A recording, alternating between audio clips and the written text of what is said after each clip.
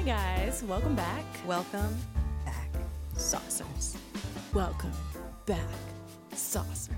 That was great. I hope you are I hope everyone is alive and well and Yes. adjusted and meditating and having difficult conversations still and keeping yourself informed but still taking care of your mental health and listening to our podcast. Amen. And still religiously listening to SOS, please. Priorities. So I'm excited for this one. We have today, our guest is Ariel Michelle, and she is an LA-based model, actress, and artist. She does it all. She's like a creative whirlpool. Yep. And so we both of us worked with her. That's how we met her. And She's dope. She's never not like, she can draw. She's incredible. Like, I've seen her paintings, her drawings. She's never not just like doodling something with all of her pens and colored pencils out, like even at work. And like, she just has her photos. I mean, she just is a creative being through and through. And she has quite an Instagram following. So our topic, is going to be loosely around social media influencing. She's definitely on the influencer level with her level of followers and influence.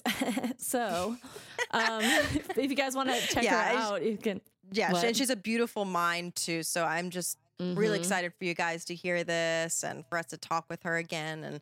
And I mean, we always wanted to talk about social media, and I think now it's like a really weird time, like in a pandemic, and also like, social media is changing with how we are representing different cultures and skin types and body types and all this stuff, and making everything okay. You don't have to be this one type to be to influence, not to be corny with it, but yeah. And I want to pick her brain about like actually being a woman of color and in this last month, like seeing brands scramble to prove how diverse they are, as opposed to those who are inherently have those beliefs, and what she has seen, because I know she's been in a lot of campaigns, and I feel like there's a lot of brands now who are like pulling up campaigns they did once a year ago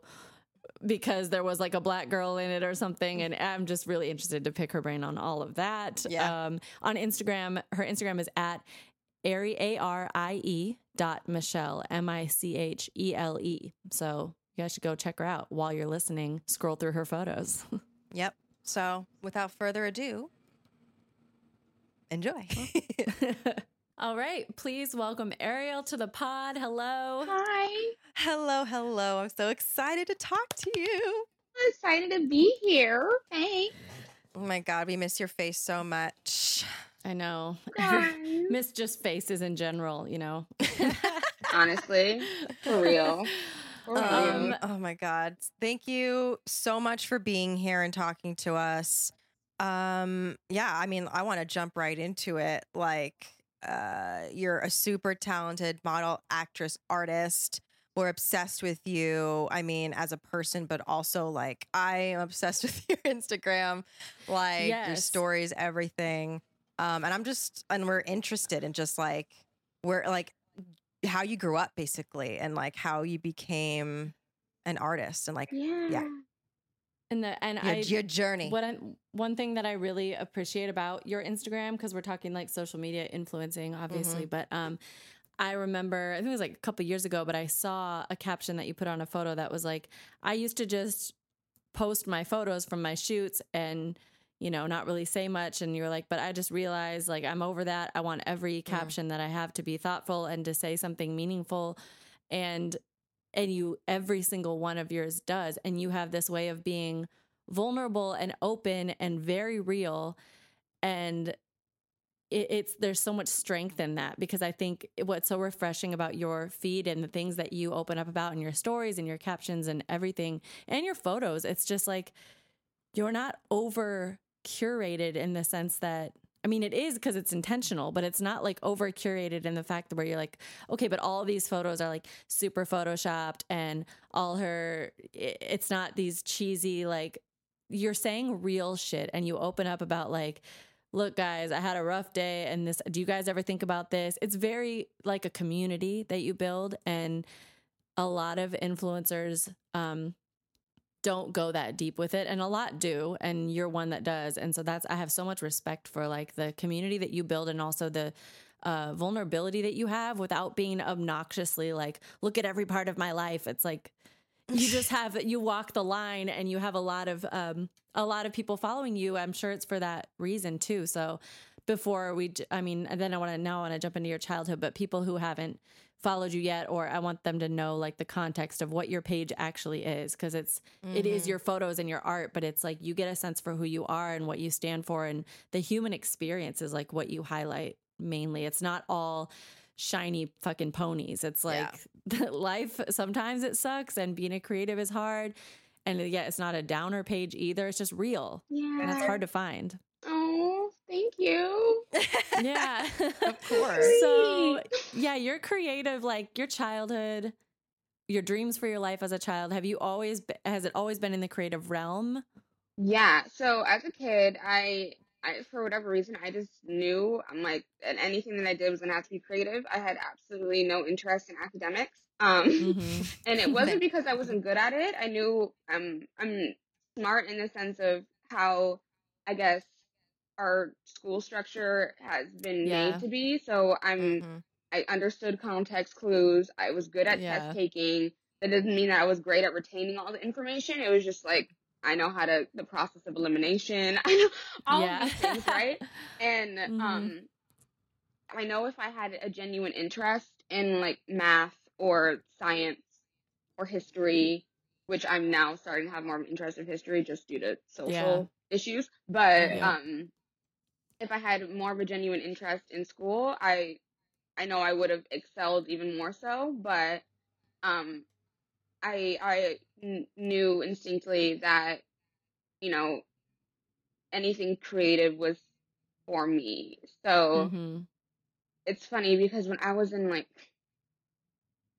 elementary school,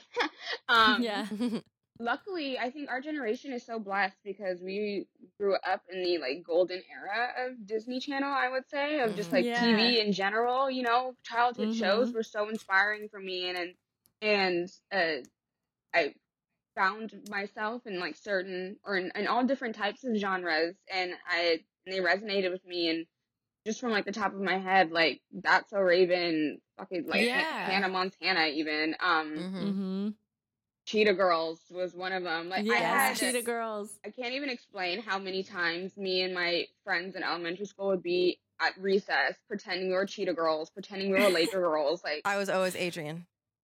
I was what's her name? Bubbles? What's her name? I forgot. Anyways. Oh my god. The one with the hot sauce. Yeah. That was me. But yeah, so, and I would memorize the lines because I would watch these shows so much. I would watch these episodes so much that I would memorize the lines, and I would say the lines with the TV show. Like I was that kid. And when I was in middle school, one of my friends, she had told me, she's like, you should do acting because you make all these funny faces. And I had no idea. I didn't think about it like that. I was like, oh, maybe I should. So I like pestered my parents to get me into any sort of like acting class or something like that. And I remembered hearing on the radio, you know how they would do those random ads for like trying to get kids and teenagers to go to like a casting thing or whatever. So I went to one with one of my elementary school friends, and this is in LA, right? Like you were raised in Well, I grew up in the Valley. I grew up in San Fernando Valley, but this casting was held like in like West Hollywood or something, and that was, I think, one of my first, like the earliest recollections I have of actually being in the city. And I was just like, this is where I need to be. Like, this is it. I hate the suburbs. Like, this is it. And mind you, I had to be no older than like 11, so that's saying a lot. And I remember going, and my parents couldn't afford to put me in these classes because they were like at least $500, something wild. And my friend who went with me with her parents, they put her in those classes, and I was just like, okay, well, this sucks. You're great. It was just like, I'll one day maybe, and I was being really upset about it, I remember, but eventually my time did come because like in high school I took theater classes. I remember being the oldest kid in like a summer acting boot camp in like Thousand Oaks, and everybody else was like the oldest age was like I was oldest. I was probably like 12 or 13, and everybody else was like 8 or 9. So that was, and I was like, this is wow.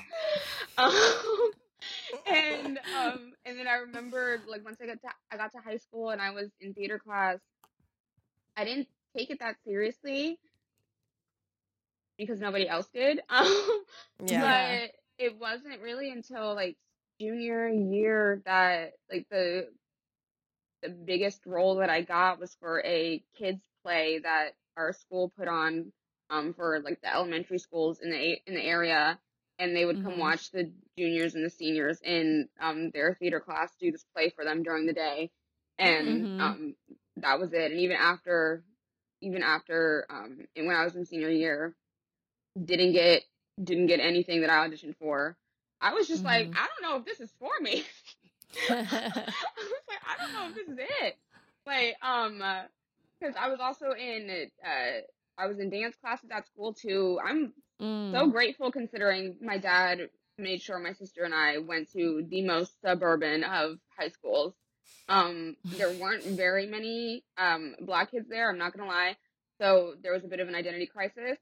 But other than that, just the fact that I had access to all these extracurricular activities that I probably wouldn't elsewhere. So just the fact that I was able to take like a photo class, and the fact that I was able to, because they give those options to the white kids. Yeah. And luckily I was able to take advantage of that and hopefully be able to like share whatever knowledge that I picked up there. And I hated PE and physical education in any capacity, so I did dance instead. And you only needed to take some sort of PE for 2 years, and I ended up doing dance for all 4. So I did dance and theater for all 4, did photo for like 2 years, and because I just didn't really want to learn anything else. Did you have like, was there a front runner in your creative world as far as like, oh, my favorite is acting or my favorite is photography, or was it kind of like you were still trying to find which one you liked the best? I think at the time there was moments when each one favored out of the others. So I had a moment where I was just so enveloped in dancing because I ended up joining dance team at one point, but that didn't work out due to whatever teenage angst issues that I had. But I did dance team at one point, and then at one point theater was at the forefront. But there was always something where I was comparing myself to other people in the class. That's what really deterred me from progressing. Because there's always somebody better. There was always, always, and still to this day. So, it basically wasn't until senior year when the time came to, it was either, what was it? When did you start applying for college? Is that senior year? Senior Yeah. year. So whenever I started applying for college, I knew I didn't want to go to a normal university only because I just did not want to take my SATs. Yeah. That just wasn't an option for me. I'm like, I'm okay. Thanks. Yeah. And I had no idea what I wanted to major in anyway. I knew that if I did want to major in anything, it would have been creative. And I'm like, I don't even know if having a degree in something creative is really worth it if it's necessary. Right. So instead, I did a little bit of research and found 2 acting schools in LA. I found American Musical and Dramatic Academy at AMDA, and then I found American Academy of Dramatic Arts. So when I saw AMDA's page, I think they only had about like hey, I think that they only had about like 2 two alumni who I'd recognized. One was somebody from Modern Family, and the other person was Jason Mm-hmm. Derulo. So I was like, we gonna be good. I can get in here. Right. So Jason Derulo? I had no yes. idea you went to AMDA. Jason No, I didn't. Derulo. I auditioned. I got in. I paid the deposit, right? And then I, for whatever reason, something instinctually said, just try to just audition for ADA, because their website was so intimidating to me. All of their alumni was just I was like, I don't know if I could do this. This is a lot Yeah. to, a lot of pressure I'm putting on myself. So I did it. I got my audition. Whatever. The woman who later became my voice and speech instructor, she had auditioned me, and she's like, you're a pro at auditioning. I'm like, hey, I had no idea. Me? Mind you, like throughout high school, I didn't think anything of myself when it came to that. I was just like, I'm interested in it. I like it. I want to say I'm good at it, but I haven't had any confirmation of that, and that's throughout my entire high school experience. So that was really nice. And so I got in there. I retracted my application from AMDA, and I was like, I'm going to ADA. And then I started that 2-year conservatory journey in Hollywood. Huh. Yep. Very interesting time. Yeah, I was gonna do the conservatory route too, and then I didn't, and I went to a 4-year school that was entirely too expensive, and the conservatories are still expensive, sis. You probably yeah, at least got a degree. I know they are. I know, yeah. Because there's AMDA in New York too. There's like a couple, but I want to ask you too, on the subject. Like, I wonder, this was kind of my experience, and I'm still like a white passing woman. But for you, like, were the shows that your school was putting on, were they mostly like written by white playwrights, white actors, and white characters? Because that was what happened to me a lot. Yeah, there were. What was it? I want to say most of the things that I was in, there wasn't necessarily a specificity on it being a white character. Mind you, the way that they had all of the classes set up was you would be in a section of students. The first year they had you grouped up with students that are generally around the same age range as you. Mm-hmm. So regardless of the play, at least y'all all looked like you were supposed to be in the same age. Yeah.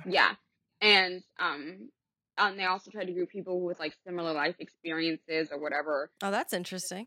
Yeah, because one thing I didn't realize until I basically went there for orientation was that there was going to be people there from all different walks of life, right? So I was fresh out of high school. I know a lot of people that I was grouped with in my first year were fresh out of high school, but there were still people in like their 30s, 40s, and who had their whole, like, they had a whole life experience prior, and they're just like, I really want to pursue this, so I'm taking that leap and I'm doing it. Yep.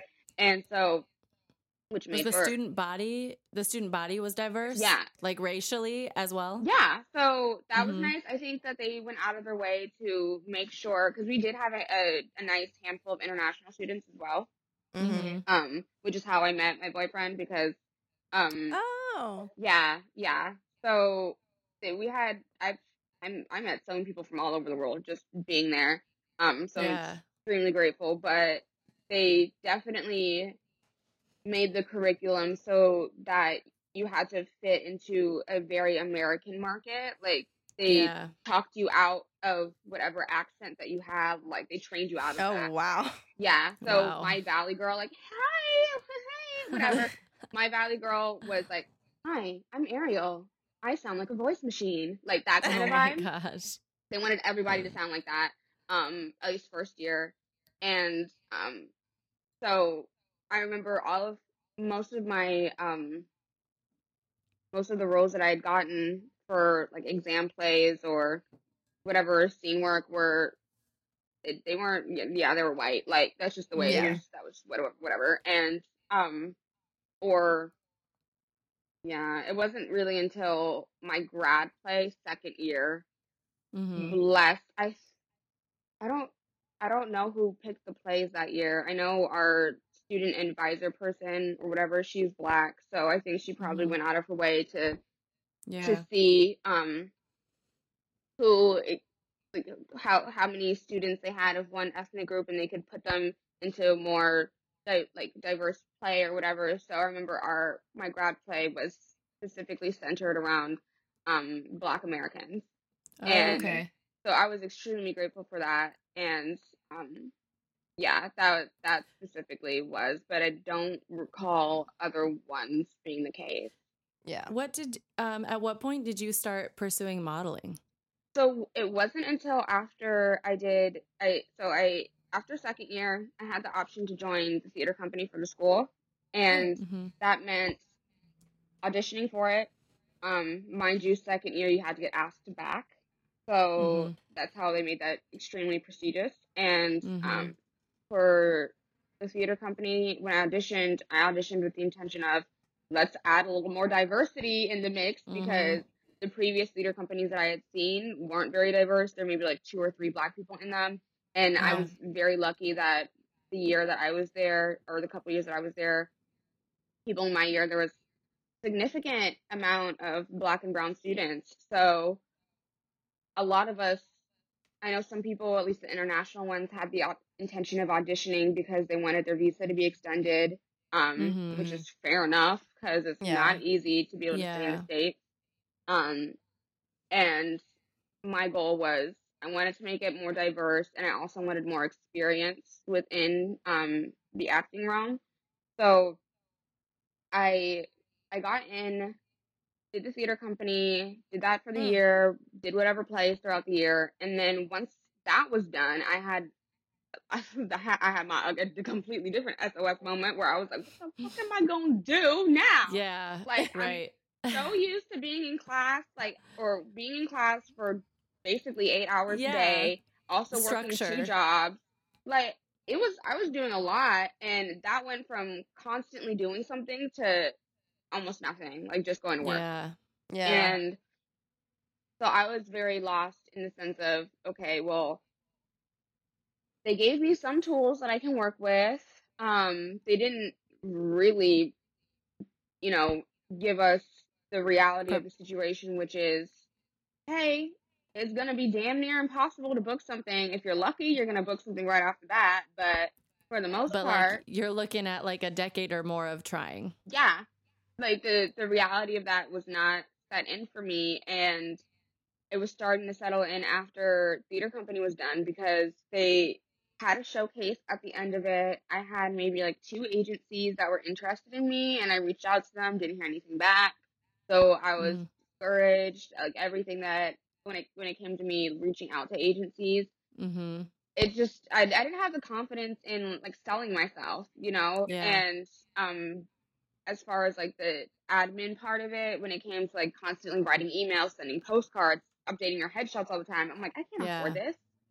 Mm-hmm. Yeah. Yeah. Yeah, and It's also insane. constantly submitting yourself online and doing like backstage and paying for your subscription to backstage and like casting and actors access. There's Mm-hmm. just so many of these things Yeah. involved, and I was also thinking like half of these um half of these projects that do want to book me aren't paid. Yeah. Exactly. Exactly. It's just copy, credit, meal, and go about your day. But I'm like, copy, Yep. credit, and meal ain't paying my rent. Like, I don't live at Yeah. home, Yep. So, that's when I thought, let me try to get into modeling. I had a friend, one of my good friends, previously, she had done modeling, and so I was thinking, okay, maybe I can just try. I'm not sure exactly how. Mm-hmm. I think I was on like Model Mayhem or whatever, and then I started Mm-hmm. going on like Facebook groups. Model Mayhem's mad sketchy, so Yeah. Yeah. Oh, I've done some model mayhem. Yeah. I did too. Yeah, so I started with that, and I was just thinking like this is probably an easier way for me to just get my foot in the door, because What year was this? I'm just curious in relation to social media. sorry, What year was this? Because I'm thinking about like, was Instagram a thing yet, or was this like? it was, but I wasn't really using it for that. It was like when Yeah. everybody was just using Instagram filters and like doing that little Was it square. It so was like before they, 2012? shit. yeah, Like it was 2012. before they like let you do a full frame of something, like everything Yeah. was cropped, and Mm-hmm. yeah, no one was really using it for that. But yeah, I'm just thinking about those pictures now. But yeah, I so know. they goodness, it was probably like 2013, 2014. Mm-hmm. No, Yeah. that's a lie. That's a lie. It was after that. 2015, Mm-hmm. 2015, I think. And so I started doing just random shoots with people, Yeah. and it was a nice way for me to understand that how I see myself isn't how other people see me. Yeah. Mm-hmm. And it made me more comfortable, or helped me learn how to be more comfortable in my own body. Because Interesting. Yeah. yeah, because that was something that I was struggling with when I was in acting school, because I Yeah. was always, it was easy for me to just stand there and talk, but when it came to Mm-hmm. like gesturing or like using my full body while Mm-hmm. acting, I didn't really understand. Like there was just a disconnect. So Yeah. Yeah.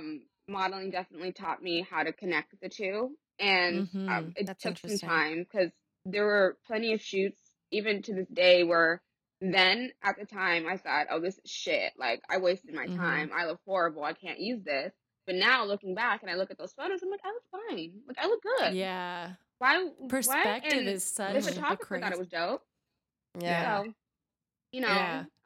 that so that definitely helped. And it wasn't. Mm-hmm.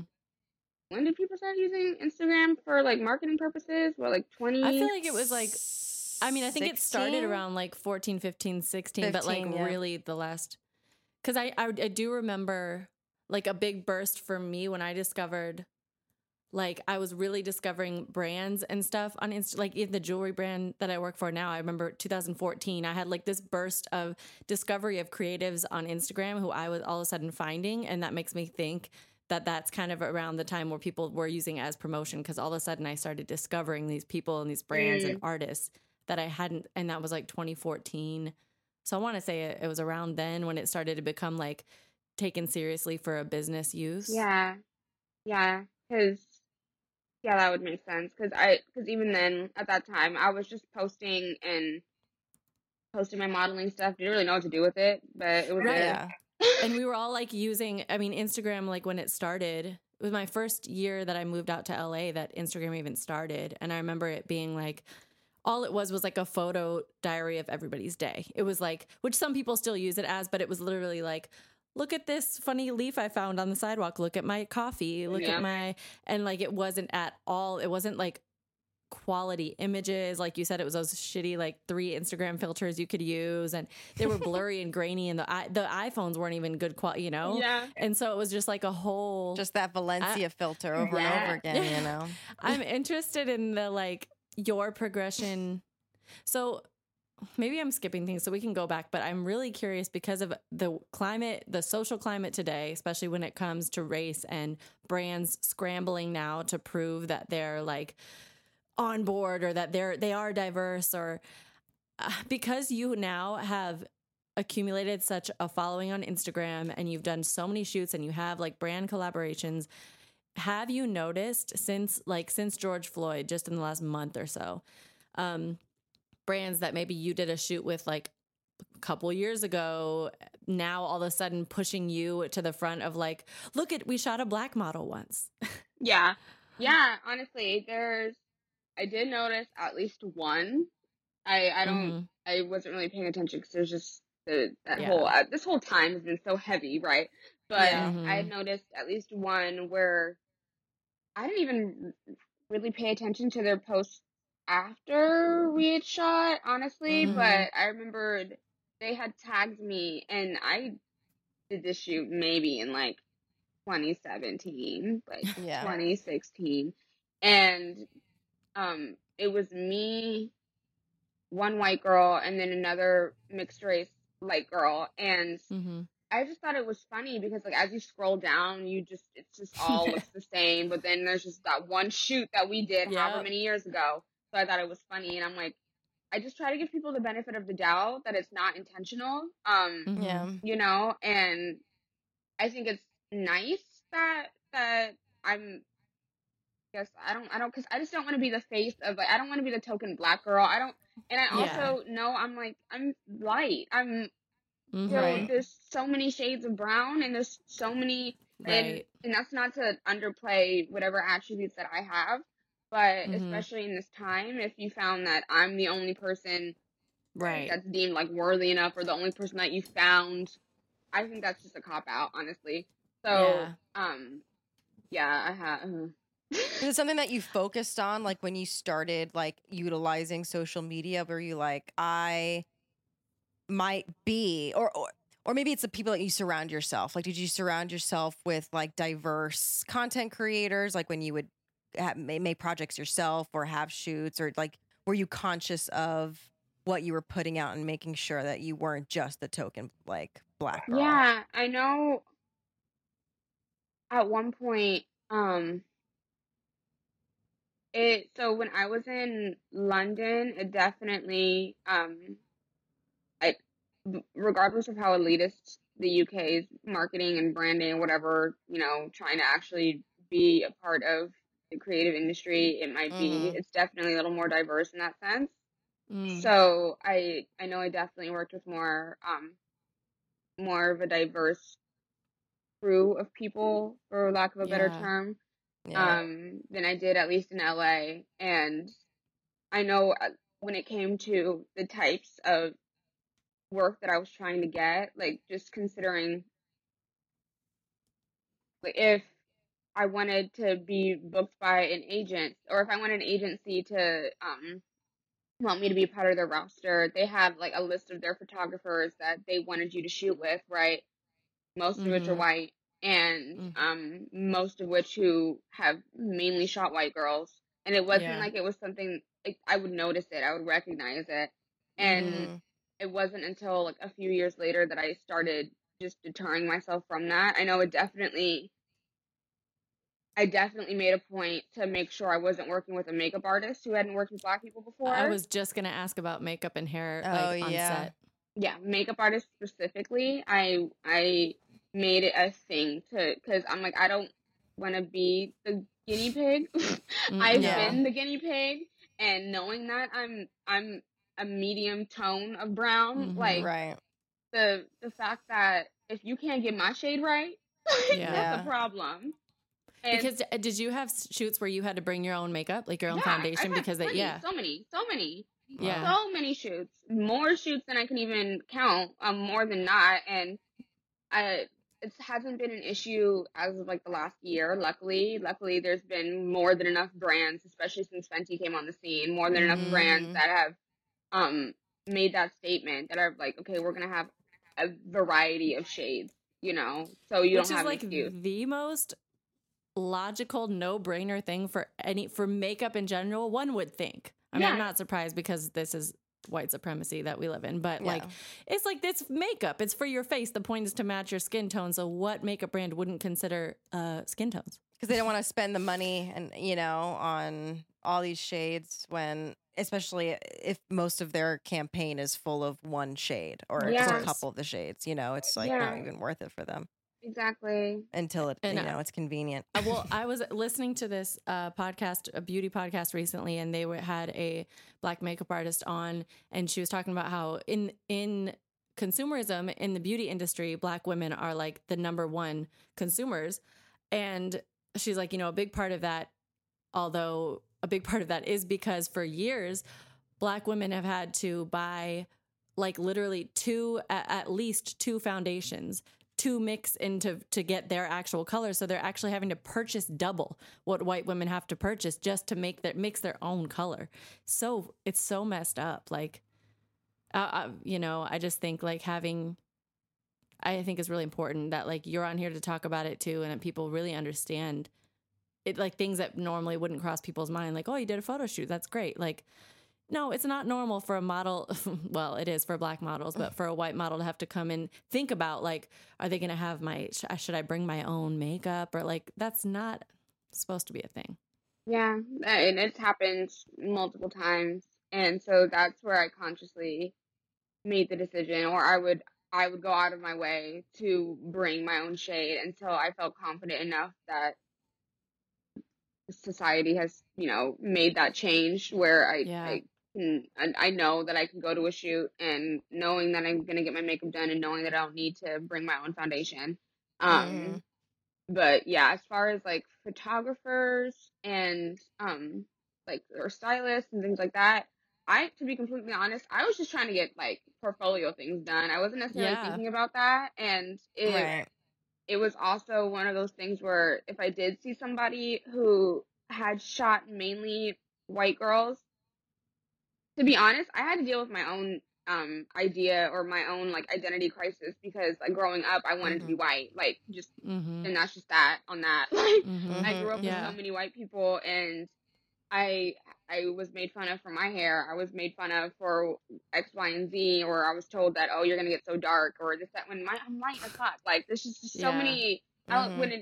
So because of this, and I was straightening my hair so much. You know, I killed it at one point. So Wow. I associated so many beauty standards with whiteness, Yeah. and I kind of disassociated whatever my my complexion, what my natural hair is, things like that with beauty. Yeah. And so I would see like boudoir shoots or lifestyle beach shoots and like that long flowy silky hair, and I'm like, I want to look like that. And so if I saw somebody shooting mainly white girls and they looked like that, I didn't even care because I'm like, that's the vibe that I'm going That's what for. I want to. Yeah, You know? I see. You know? So it wasn't until Interesting. like I want to say like the last couple years where I really stepped into my own, especially when I moved to London, and I didn't realize how different I looked because I was going out of my way to make sure that my hair is in braids, but I was doing like different colored braids. I wasn't like because there is like a high African population in the UK, so a lot of the Black people that are there are still very in tune with their culture back home. Yeah. And because I didn't have that, I'm just gonna express myself however I feel like it. I was doing things a little differently, and I'm like queen of DIY because I just don't feel like paying for anything. So, so I would do my own hair, and I would do it in like a funky, like multiple colors in ways that people weren't used to seeing. And so when I was out there, I got a little more recognition from like student creatives because I was booking a lot of stuff for student projects, and they saw potential in me that industry creatives didn't. So because of them and they're wanting to uplift me in whatever capacity, they saw something in me that I didn't even see in myself. So that helped me come into my own and just kind of accept that and work with it, you know? It's interesting because the modeling industry specifically, like entertainment, of course, but modeling can go so many different directions in terms of what it does to your self-perception. Of course, like we all know what the negative side is, but you were able, it seems, to harness it in a sense that it actually liberated you because it allowed you to get out of, I don't want to speak for you, so tell me if this is correct. Like if it allowed you to kind of get out of your head about your own self-perception and see yourself in a different light, as opposed to like restricting you even more into what they want you to look like, what the industry as a whole wants you to look like. Because you said you kind of started to find yourself and your voice in it. And I don't know, I'm curious, like when your Instagram, going back to your actual Instagram account and your captions that you post and the community that you make an effort to build there is like so inclusive. And what has your, what's the word? I don't even know, but like your plan of action been for your Instagram account, like in recent years? Like what is your goal for that? How do you strategize what you're posting and what you're saying? Yeah, so I made a conscious decision, especially after moving to London and not wanting basically anything to do with LA, just because I had experienced so much superficiality within the industry. And because I was so disheartened by a lot of like the industry encounters I'd had in the UK as well, I just got tired of pretending like everything was fine online. I got tired of everybody like scrolling through, seeing all of these influencers, seeing even people that I know posting things like everything is just so happy go lucky all the time. I'm like, this shit is fake. Yeah. Like we need to come on, like let's let's be real here. And Mm-hmm. I had experience like I had my own like teenage years of doing too much on the internet and like telling the world Mm-hmm. my business. So I'm like, I don't want to do that. And I know that stigma people have when people have their like cries for help online. You know, Right. people will either frown upon it or they'll like rush to your aid, and it might not even be that serious. You just feel like being dramatic. Yeah. So Yeah. it's either like one or the other. So Right. Mm-hmm. I knew that there had to be a middle ground. I knew that I wanted to find a way for people to connect with me and whatever experiences that I'm having, just because I wanted people to understand that they're not alone in Mm-hmm. whatever obstacles that they're facing. Yeah. Especially considering at the time all of social media was very aesthetic based, and it still Yeah. is. And I think that it's become a little more, especially as of late, it's Yeah. become more realistic and much more down to earth. And But yeah. definitely at the time, it was very superficial, and all it made me think of was all of the shit that I had left in LA. But I knew that I Mm-hmm. had to use social media in order, in order to get somewhere creatively. Yeah. Um, Mm-hmm. I knew that that was a tool that otherwise, if I didn't use it, it would be extremely difficult for me to get my foot in the door. Mm-hmm. So, and something that I had told myself, I want to say after graduating and after doing theater company, I told myself that I wanted to be a part of like changing the industry I wanted to be a part of. Mm-hmm. Yeah. Um, I still to this day stand by that, considering it's so difficult for anybody to be seen, to be heard, for their stories to be told. Yeah. It's very difficult for people to access these tools that, Mm-hmm. that aren't, that, it's nothing that I think you should be having to pay $30,000 a year to know, Mm-hmm. Mm-hmm. Mm-hmm. because some of these things like YouTube was a great tool for me at one point because I was Mm. learning how to do so many things for myself just based on the tutorials that I was watching. Yeah. Mm-hmm. Um, and I still think that. So I don't know. I just consciously made the decision like I need to change my platform not only for other people but for myself because I Yeah. Mm-hmm. don't want to post things that I don't feel connected to. I don't want to post something and pretend like everything's cute when it's not. Yeah. Mm-hmm. I people need to know that yeah, I this might be a really nice photo, but this shoot wasn't that great. Like Yeah. I didn't Yeah. I didn't Yeah. have that That's great of a time. Like this was yeah. difficult. It was fucking cold. Like Yeah. Yeah. I had to stop and go blow my nose every 2 seconds. Like something was going Mm-hmm. on, and yeah, because I thought that element was definitely missing.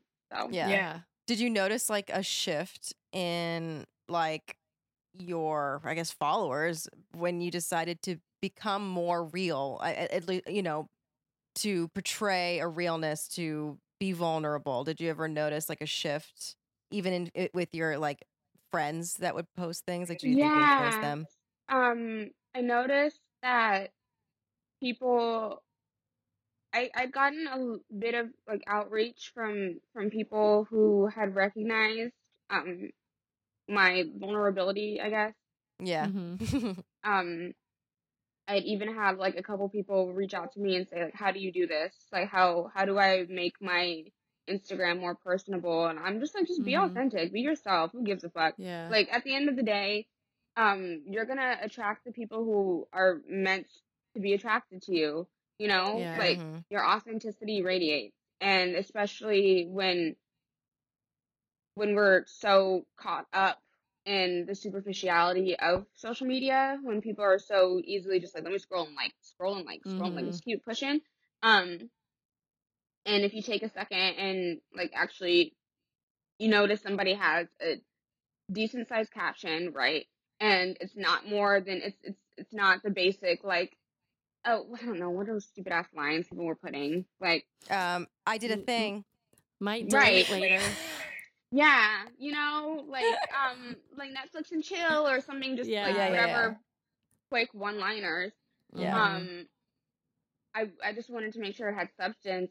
So I definitely noticed that um more people were resonating with what I had to say after the fact, and I think that they started shifting their perspectives on how they were going to utilize their social media. Yeah. Um, so it wasn't necessarily curated, you know? Yeah. God, Do you get a lot of like currently in your normal day DMs or messages from people responding to like the content of your captions, like what you say you're going through and stuff? Yeah, I don't get like tons of responses. And I don't really care. yeah, Honestly. right, Yeah, yeah. no, I'm just curious because like the community that you end up building, it's like they know you more than you know them. So I'm like, Yeah, how much do they reach out to you? yeah. I I don't get tons of responses, but I am grateful for the ones that do reach out. I've had quite a few people who I guess they stumbled upon my page somehow and they're like, "Oh, like I love whatever energy you're bringing or whatever something Mm-hmm. about you." There's literally the line is usually there's something about you. And I'm like, "Oh, thank you." That's Like, cute. okay. Whatever that means, I guess. Um yeah, and I don't necessarily do it for the response. Yeah. Right. It's great to get confirmation and validation in that, but I guess because me posting from an authentic place is a little more cathartic for me than anything. So if people Yeah. Right. do get something out of it, I'm so grateful and I'm glad that that's the case. Um, It's like a but bonus. yeah, it's definitely a bonus. So, and that's the point also. And even since you've like made that shift and like you you express what you do and it's so beautiful and funny too. Like do you Mm-hmm. ever still get in your head with social media? Like does it still kind of get to you and you're just like fuck it all?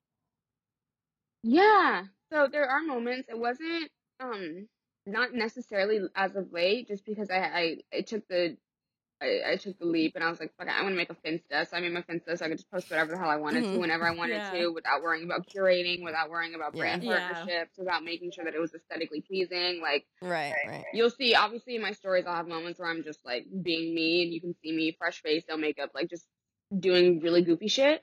Yeah. Yeah. But Those are any, my favorite. I know. I love your Finsta. Sorry, and not now, exclusive. You're not on the list. If you don't know her Finsta.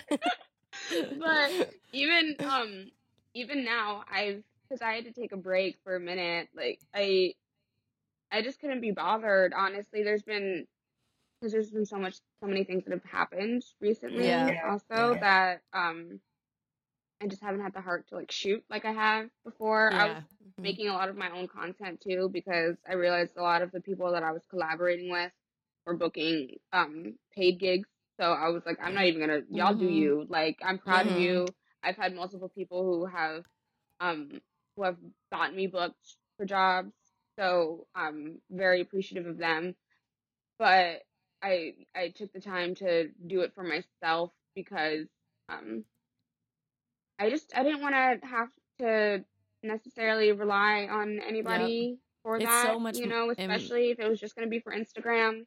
yeah, Mhm. and it's empowering. Like the more you can do for yourself, the more self-reliant you are, then your collaborations become for fun and not out of necessity. Yeah, exactly. Exactly. Yeah. Wow. And do Uh, you think like what do you think, and this might be like not super off topic, but like doing shoots and projects and stuff pre-pandemic, like what do you think like the future is now? Because last week we talked to one of my best friends, Al. He works in the industry and like he works for a really popular American brand right now. He's a content producer and so he does like everything with the shoots and like he's nervous as fuck like because they're starting to do more and more shoots and more campaigns right now. Like do you as a model have like, are you wary of like what it's going to look like once it gets bigger and once people start opening up again as far Yeah. as doing I shoots? mean, I know I'm not necessarily rushing out to do shoots because even then, Yeah. like at this point, just personally speaking, um, I haven't had so much I haven't been extremely like motivated or inspired to like go mm-hmm. out and shoot all the time like I was Mm-hmm. at Yeah. one point. Um And I've definitely seen like a few friends of mine who have started back up again and gotten into the swing of things again. And I know that also has a lot to do with just their livelihood and them needing to work, you know. Yeah. So, and I completely understand that. Yeah. I think as far as like the professional industry of it all, like when it comes to large brands and things working together, I there hasn't been very much care for how models have been treated in the past. Yeah. So I don't think that that's going to change, to be honest. Mm-hmm. Especially from a model's perspective, a lot of it is like you're just a mannequin to these people. You're here Yeah. to do your job and that's it, and to create a vision for everybody else, and then you keep it pushing. Yeah. So I can, especially in this very capitalistic society, I would not be surprised if they just figure out a way to get around all the things to make their money. I mean, that's what Yep. they're doing. I mean, besides, I feel like he's done some, and he showed me pictures like Zoom shoots. Well, they'll send the models like fisheye lens, and then like it'll attach to their cameras, either on their Mhm. phone or their computer, and that's how they do the shoots. But even with that, there are like opening back up, and I'm like, as an actor who's auditioning for things that they're like, oh yeah, it's like August start date for like, in-person shooting. I'm like, what do they expect us to do?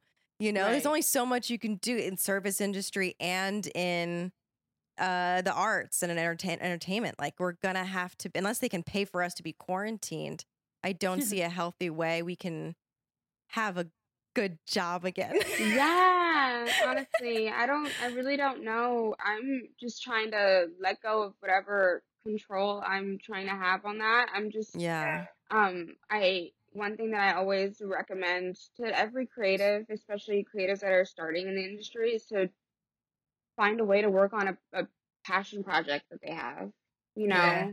know? And whether it's in their starting phase or if they're trying to shoot and just we're creative, we can get creative with it. We can find ways to get around it. And especially considering this is global and it affects everybody, it's like if your entire shoot has to be via webcam or some extra, I don't know, we'll figure it out. Like I Yeah. think it's there's ways to go around it without endangering other people, but Mhm. Yeah. it just takes a little bit of innovation. I think What that are possible. what are for you creatively? Because we mentioned at the beginning too, or in the intro, but you also draw and paint, and you're an artist. I mean, you're an artist in so many realms. And in your dream world, where do you like career wise? What are some of your goals for the future? Whether that's like 2021 or like in 10 years, like what kind of stuff do you have that you're like, I really want to do this? It's my list of Yeah, I goals. have like a handful of like passion projects that I'd like to get accomplished.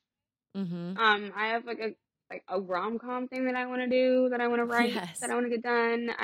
There's so many things that I can just pull from life experiences that Yeah. I think people should talk about or Mm-hmm. that people would resonate with.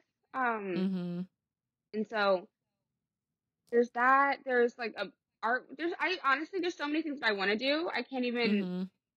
really articulate Yeah. exactly what it is because I would love to just make a living doing every facet of art that intrigues Yep. me, Yeah. and being able to kind of interweave all of the elements of Yeah. each into maybe one big project at some point. But Mm-hmm. yeah, there's just so many things that I'm interested in as far as creative endeavors are concerned that I Yeah. Mm-hmm. feel like the possibilities are endless. All it takes Yeah. is like me disciplining myself enough to really sit down and make it happen.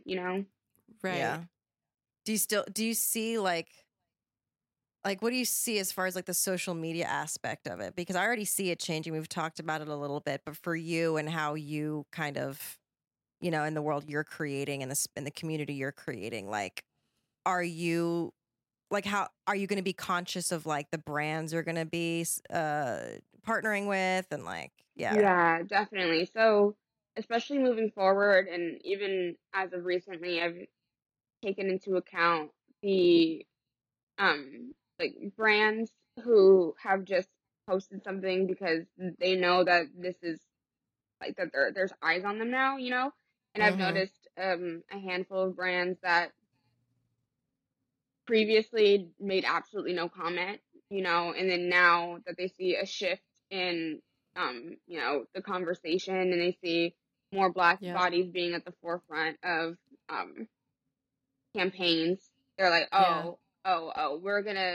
we aren't gonna make any money if we don't use Black people, so let's make sure that we use Black people now. But I think the conversation that needs to be had is them understanding that this is not a phase. Right. You know, this is a change that's gonna maintain, you know. And that this representation it's integral. It is necessary. Yeah. So I think as long as these brands are willing to change along with the way society's moving, then by all means, yes. But if you think that this is just going to be a quick photo op, like, right. Yeah. And then keep it pushing like you have been before, your company is most likely not going to. Yeah, you're going to fall behind. I mean, and like most things, like the initial motivation for brands to do that in the society we live in, of course, is money. Like you said, like, oh shit, we're being called out on like big platforms now. Brands are being examined. We're not going to make money if we don't use Black people in our campaigns. Even though that is the place where a lot of them are starting from, which sucks, but it's better than continuing like we did. Hopefully it does transition into, like you're saying, actually the reasons they start to do that are because they understand that it is necessary and it is important. And I think, I think a lot of that has to do with the corporate structure of these brands changing, because they, like we talked about in our episode with Al, in the fashion industry, like if even if the face of a brand in their campaigns or even in their stores is diverse, the corporate structure is still a bunch of white people sitting up there. Right. And so I feel like that's what's going to need to eventually, for it to sink into a brand about why it's important and not just, because of the bottom line and the money. I believe that's going to have to shift. I agree entirely. Yeah. Yeah. Like, what kind of advice would you give to girls and like specifically like women of color that like, you know, don't see themselves represented and like could be, like you said, like could be going through an identity crisis themselves? Like, how do you, like, what kind of advice would you give them to either, you know, if they're creative and want to express themselves, or just to feel good in their bodies? Yeah. So in the world. As far as being a creative and wanting to express yourself, I say just do it in the ways that you know how, you know. Also, don't be afraid to sort of seek out other creatives who look like you, or like researching hashtags, like try to utilize the tools that you do have available in order to find other creatives who are like-minded and wanting to create more of a diverse atmosphere, I guess. And also don't be afraid to create for yourself either, because at the end of the day, like, no one's going to be able to fully represent you in the way that you want to be other than you, you know? Yeah. So, and that's something that I keep trying to reiterate for myself. So, yeah. Because we're so multifaceted, there's so many layers. Regardless, you're much more than just a stereotype that you see on TV. And I'm very grateful for the Black creatives who have created a platform, like such as Issa Rae and Michaela Cole, you know, who have just who created multi-dimensional characters who happen to be women of color, you know, whose character isn't centered around their Blackness. Their character is centered around their life experiences. And I think that's so important. And so, especially if you're trying to find a way to be more comfortable in your body and who you are as a person, I think it's very important to seek out those people who you feel represent you in some way and resonate with you in some way, so you can learn to love yourself a little bit more, just because it always helps knowing that you're not the only one there. Right. You know? Yeah. And like, I really do believe that the more you look at something, even if you're not even consciously thinking about it, the more beauty you find in it. And so it's like, really, like, if, you know, probably a lot of us when we feel the worst about our bodies, or I guess just, I don't know, maybe just women, but like as women, like we all are, the times where you feel the worst about your body when you're looking at pictures, it's usually when you're looking at someone that doesn't look like you. Yeah. It's the truth. And it's not like, I mean, that's kind of weird because I'm also saying like surround yourself by people that don't look like you, which I mean as well. But I just mean like the comparison aspect, like you're saying, if your whole vision of beauty is something that doesn't resemble yourself at all, that's going to cause a lot of tension. And we all have dealt with that. And so then like women of color, it's like exponentially even more because my whole life, the world's been telling me that my skin is beautiful. Like, I still have had plenty of issues growing up as a woman and feeling like shit, you know? So it's like, it just seems like an impossible mountain to climb sometimes. But I like what you're saying of like, surround yourself. It's an interesting mix because it's like surround yourself with people that you see yourself in and that make you feel good about these parts of yourself. And also expand your horizons and surround yourself with people whose experiences are different from yours, because that also allows you to step outside of yourself and be like, okay, it's not all about, I can get out of my head because I find beauty in this too. But it also helps when there's someone that is being fucking real. You know, it's not just like, exactly, you know, whatever sort of hot pick, you know, it's like there's substance and that helps because there's connection immediately. Before we get to the SOS moment, like I just wonder with your experience and everything, like, are you hopeful for like how social media is changing, how the modeling industry is changing now that they're, you know, more vocal about needing representation? Yes, I am. I definitely see more of like a Black Renaissance happening. Like there's definitely going to be more representation. I always have like this vision in my mind, like, you know, when you're watching TV, you see these commercial ads for like very luxurious travel locations or whatever, and it's always some like very skinny white girls with like their like cocktails and shit, and I'm just thinking of like, in my mind I always picture it but with like just all of these hues of melanin, right? Just all of these different ranges. And that's not to say that there aren't obviously very beautiful white girls, because there are clearly. Like, but we already know what they look like. yeah. But I think it's just so beautiful to see yourself depicted in ways that you hadn't before. It kind of gives you a new sense of inspiration, and especially because there are so many talented women of color. There's so many talented people of color who are creative, who are within so many different realms of the industry, not even just being like the faces of something, but also like directors of photography, because they know the importance of making sure like certain, you know, frames are set up a certain way, or like that lighting techs even who understand the importance of how lighting can really transform an image, you know, things of that, editors, writers, and photographers. If there's like a dark skinned girl next to a super white girl, photographers knowing how to balance that out so that like, you're right, someone's not blown out or hidden in the shadows. It's like,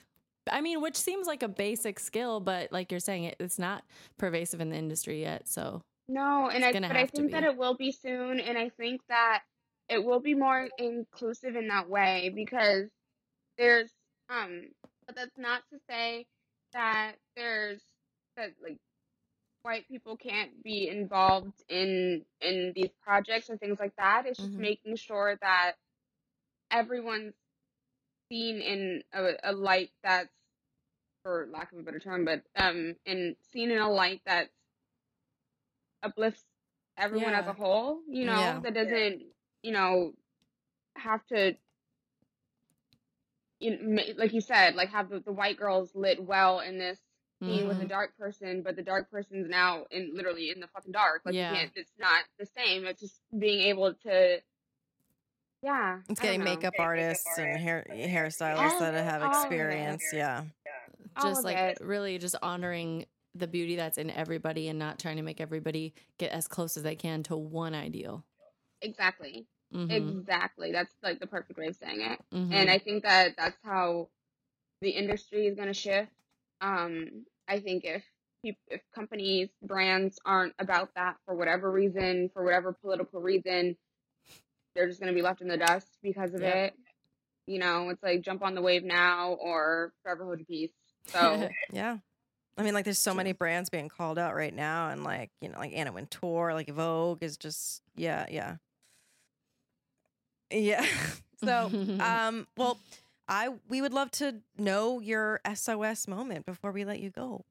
Yeah. So my SOS moment was, at least when it comes to creative industry things, one of my SOS moments, many, of course, was definitely after I had moved to London because my boyfriend's from there, and I wanted to see if that was an option for us, you know, just kind of get an idea of what the industry was like there.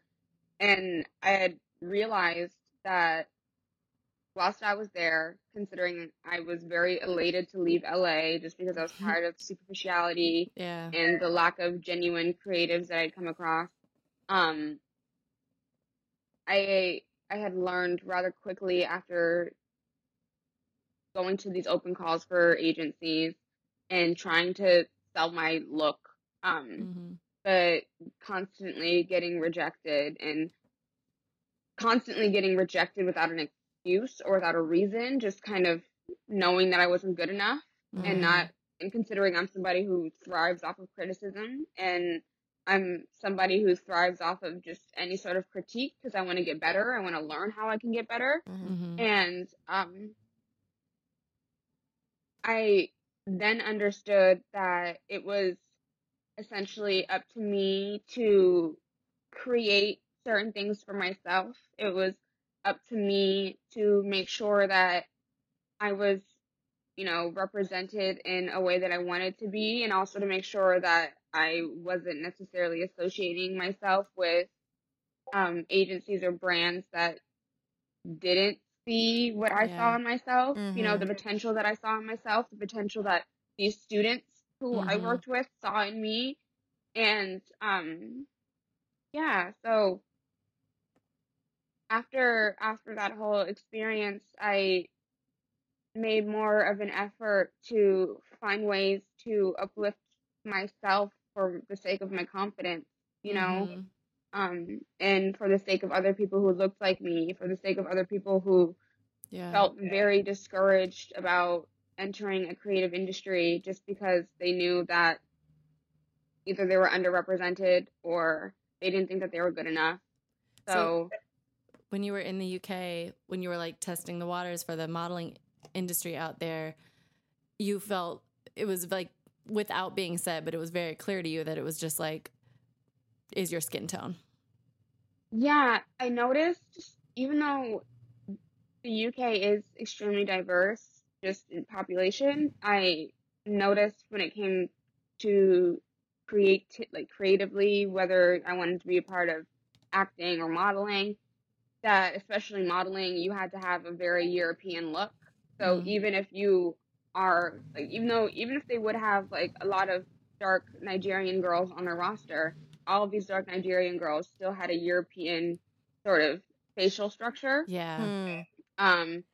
And I was then left to really compare myself, and I then understood how, I guess, I'm Black American I looked in comparison to these girls. There were very many mixed race girls who, although we were similar skin tones, facial structures weren't necessarily the same. Like, I noticed my nostrils are a little bit wider, even though I don't have the widest set of nostrils. Like, things like little things that left me to compare a lot of physical attributes that I can't change or I'm not willing to change. So that definitely put things into perspective for me, especially after my modeling agency in the States had dropped me after a year, and after they had dropped the entire division that I was in at one point, just because they didn't know how to market us, you know. And although that they had very like a whole roster filled with Abercrombie and Fitch looking girls. Of course. So right. it's one of those. God. Well, So I at just- that time, like, what getting your self-confidence back up again, like, how did you even like manage that? like how with- do you fight the demons in your head after that, where you're just like, Yeah. fuck the world? Like, Well, I mean, to be honest, while I was in London, I definitely had that was probably the worst year for my self-confidence, the worst year for my mental health. That's the same year I think I made the conscious effort to shift how I was utilizing social media because it wasn't healthy for me. I didn't like pretending like I was fine. yeah. And I had to make this conscious decision because I knew that I had depression at one point. I knew prior to that I knew I had depression because I went to the doctor and they gave me like a little test to take after they were trying to figure out what was wrong with me. And once I marked off, like, it was just like a real quick survey, like a little piece of paper that was like between 1 to 10, like, how do you feel today? And the doctor came back in and she was like, oh yeah, so if you get under a certain amount, that means you're depressed. So I don't want to prescribe you anything, which I didn't want to be prescribed anything either. She was just like, just try to get some sun, you know, try to do things that you enjoy, like, very whatever. And but I moved to England, I want to say like maybe 6 months to a year after that, and being in that environment where it is very gloomy all the time, where people are very depressing, just in tone and in nature. That's just the way that they are. They're very morose in their jokes. They're very dark and everything. So, and considering I grew up, born and raised in Southern California, it is a completely different environment. So I definitely had a really rough depression period, and I had to consciously tell myself, like, I just don't want to be sad anymore. I'm just tired of being sad. Like, this is draining, you know? So I did some research. I was like, what are natural ways to like help with depression? I found out I found out about 5-HTP, which is if you don't know, it's like a natural supplement that boosts the what's the word? Endorphins? Serotonin? It's not, I don't know if it's endorphins. I forgot exactly what it's called, but there's a chemical in your brain that boosts, isn't it serotonin? Yes. Oh, serotonin. It boosts the serotonin levels in your brain. And it helps with like energy and sleeping or whatever. So I found some while I was out there. I started taking that regularly, and then that helps whatever it worked. So it helped come out of whatever funk that I was in, whatever just self-deprecating thoughts that I was having of like really not thinking that I was good enough. It inspired me to get into my artwork, because prior to me going there, I was doodling a lot, like at my previous job, because they weren't allowing us to do anything else. Like, I couldn't have my phone. They had a computer for us to use, but I couldn't use the computer for anything other than work. And they had like cameras set up to just stare at you the entire time. So, and I had a micromanager who would walk in ready for you to fuck up so they could write you up. And there was one day when I just picked up a piece of paper. I'm like sat at the desk and I'm just like, I'm just going to doodle, but because I have an 8-hour shift, let me just make it as intricate as possible. And just see where it goes from there. I'll just use like circles and random lines and just start scribbling shit. And, one day when my coworkers saw me and they saw what I made, they're like, wow, that's really good. I'm like, this is just a doodle. Like, it's not that deep. They're like, no, this is great, whatever. And I was just utilizing that as like a form of therapy for me, or like a way to ease my boredom, to make the time go by. So while I was in England, I definitely utilized art, like physical art, as a way to cope with depression, and as a means to use for therapy for me, because I didn't really know how to articulate what was going on. And it was easy for me to just kind of put all of my shit on a canvas or on a sketch pad or something, and then it just kind of grew from there. So definitely highly recommend 5-HTP for anybody with depressive thoughts, and especially if you're Yeah. somebody who doesn't want to do antidepressants with all the side effects. I Mm-hmm. completely stand by 5-HTP forever, forever will. It was even to the Mhm. point where my sister was like, "Who are you? Like, you're way too happy right now. Like, this is Wow. not the person that I know." And I realized at that point that I needed to tone down. I had to reduce the amount that I was taking because Yeah. I started to not feel like myself entirely. Not Yeah. in a bad way, but I'm like, This is too much. I'm like, I'm a little too happy-go-lucky right now. Let me just bring it Yeah. back down a bit. But yeah, that definitely aided, and as well as finding other creative outlets. Yeah. I love that like- because it is like a good and wonderful story of just like utilizing. Yeah, if you're not creative, like you could still find a way to express yourself and connect to to help whatever fight you're fighting to better yourself. I love that. Yeah. Thank you Thank so much for taking the time talking to us. Like while you went to the bathroom really quick, I was just like, damn it, Molly, like I need to be better with my captions. I need to fucking connect. I need to be it's inspiring. You're inspiring. Just try not to think about it. That's the thing. Like I kind of just go just because the thing is that a problem that I definitely had was like attempting to curate posts.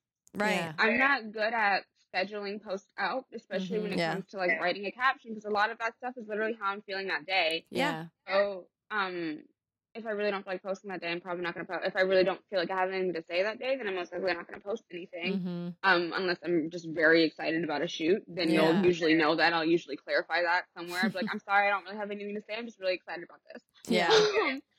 But I highly recommend for anybody who wants to utilize their social media platforms as a means to be a little more authentic, or to have a little more of an authentic outreach, just to not put too much pressure on yourself.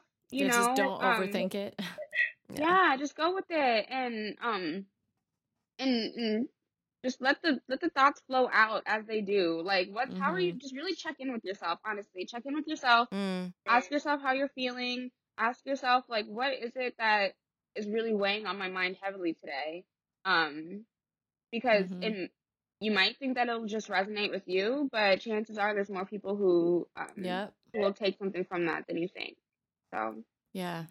Thank you so much. Thank you so I'm grateful much. that you took this much time out of your day too to talk to us, because A, I miss you like crazy, and B, this is a really important conversation for people to hear, for us to have. So thank you.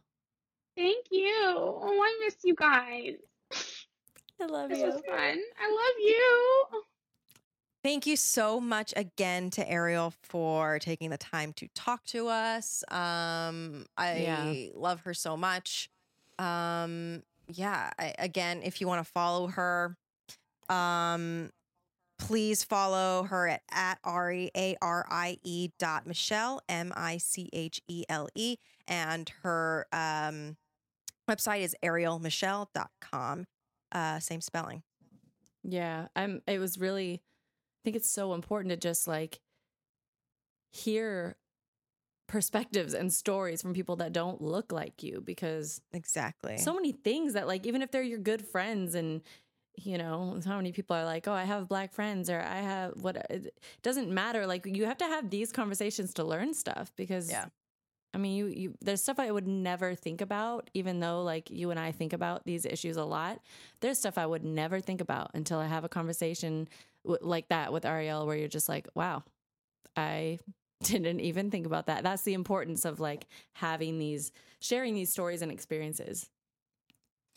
Yeah. And I think I said this in the intro too, but like we've been wanting to have and we want to have more conversations about everything, but like social media is such a force and such a way for us to have a voice and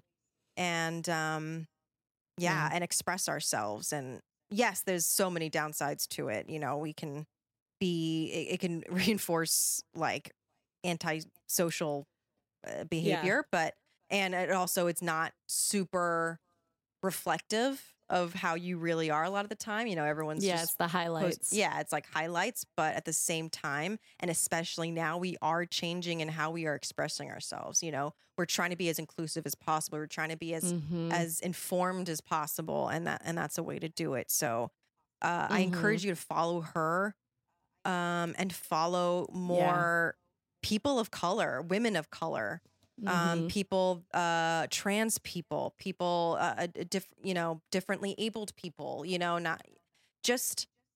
Yeah. Anyone that doesn't look like you, because you know what it's like to go through the world in your body and your skin and your size and shape and whatever. And it's not like you can't make friends that look like you. But honestly, when it comes to like what you're consuming online, it's like,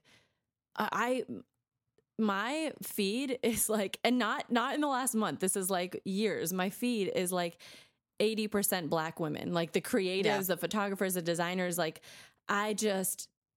it's beautiful to me. It's their work is beautiful. And maybe we can share. I put up a list on my Instagram of like my favorite top feeds, Instagram feeds that are not their top aesthetic, because Instagram is an aesthetic platform. And so like anything visual, I have favorite like chefs, designers, florists, like photographers, and they've been my top favorite accounts for a long time. And it's not like a list of my top favorite Black accounts. It's like top favorite accounts. But maybe we could share something like that on our Instagram for SOS, because I know people don't really know where to begin sometimes. And if you want like to be inspired by art and creativity when you go to Instagram, we could give a little start to that. Absolutely. I'm excited to do that. I have some good ones to follow too. Yeah, you do. Yeah. So today our charity nonprofit is going to be Women of Color Network, Inc. So WOCN Inc. is a national grassroots initiative dedicated to eliminating violence against all women and their communities by centralizing the voices and promoting the leadership of women of color across the United States. WOCN Inc. leadership, staff, and advisors are made up of exclusively women of color, and in collaboration with their partners, have been able to reach out and support the inclusion of diverse constituencies in the anti-violence against women movement. Through those partnerships, WOCN Inc. has provided training in multifarious audiences, facilitated national dialogues, and built alliances across social justice movements. To learn more and donate, please visit WOCNinc.org. Yeah, that's a good one. Yeah. I like that one.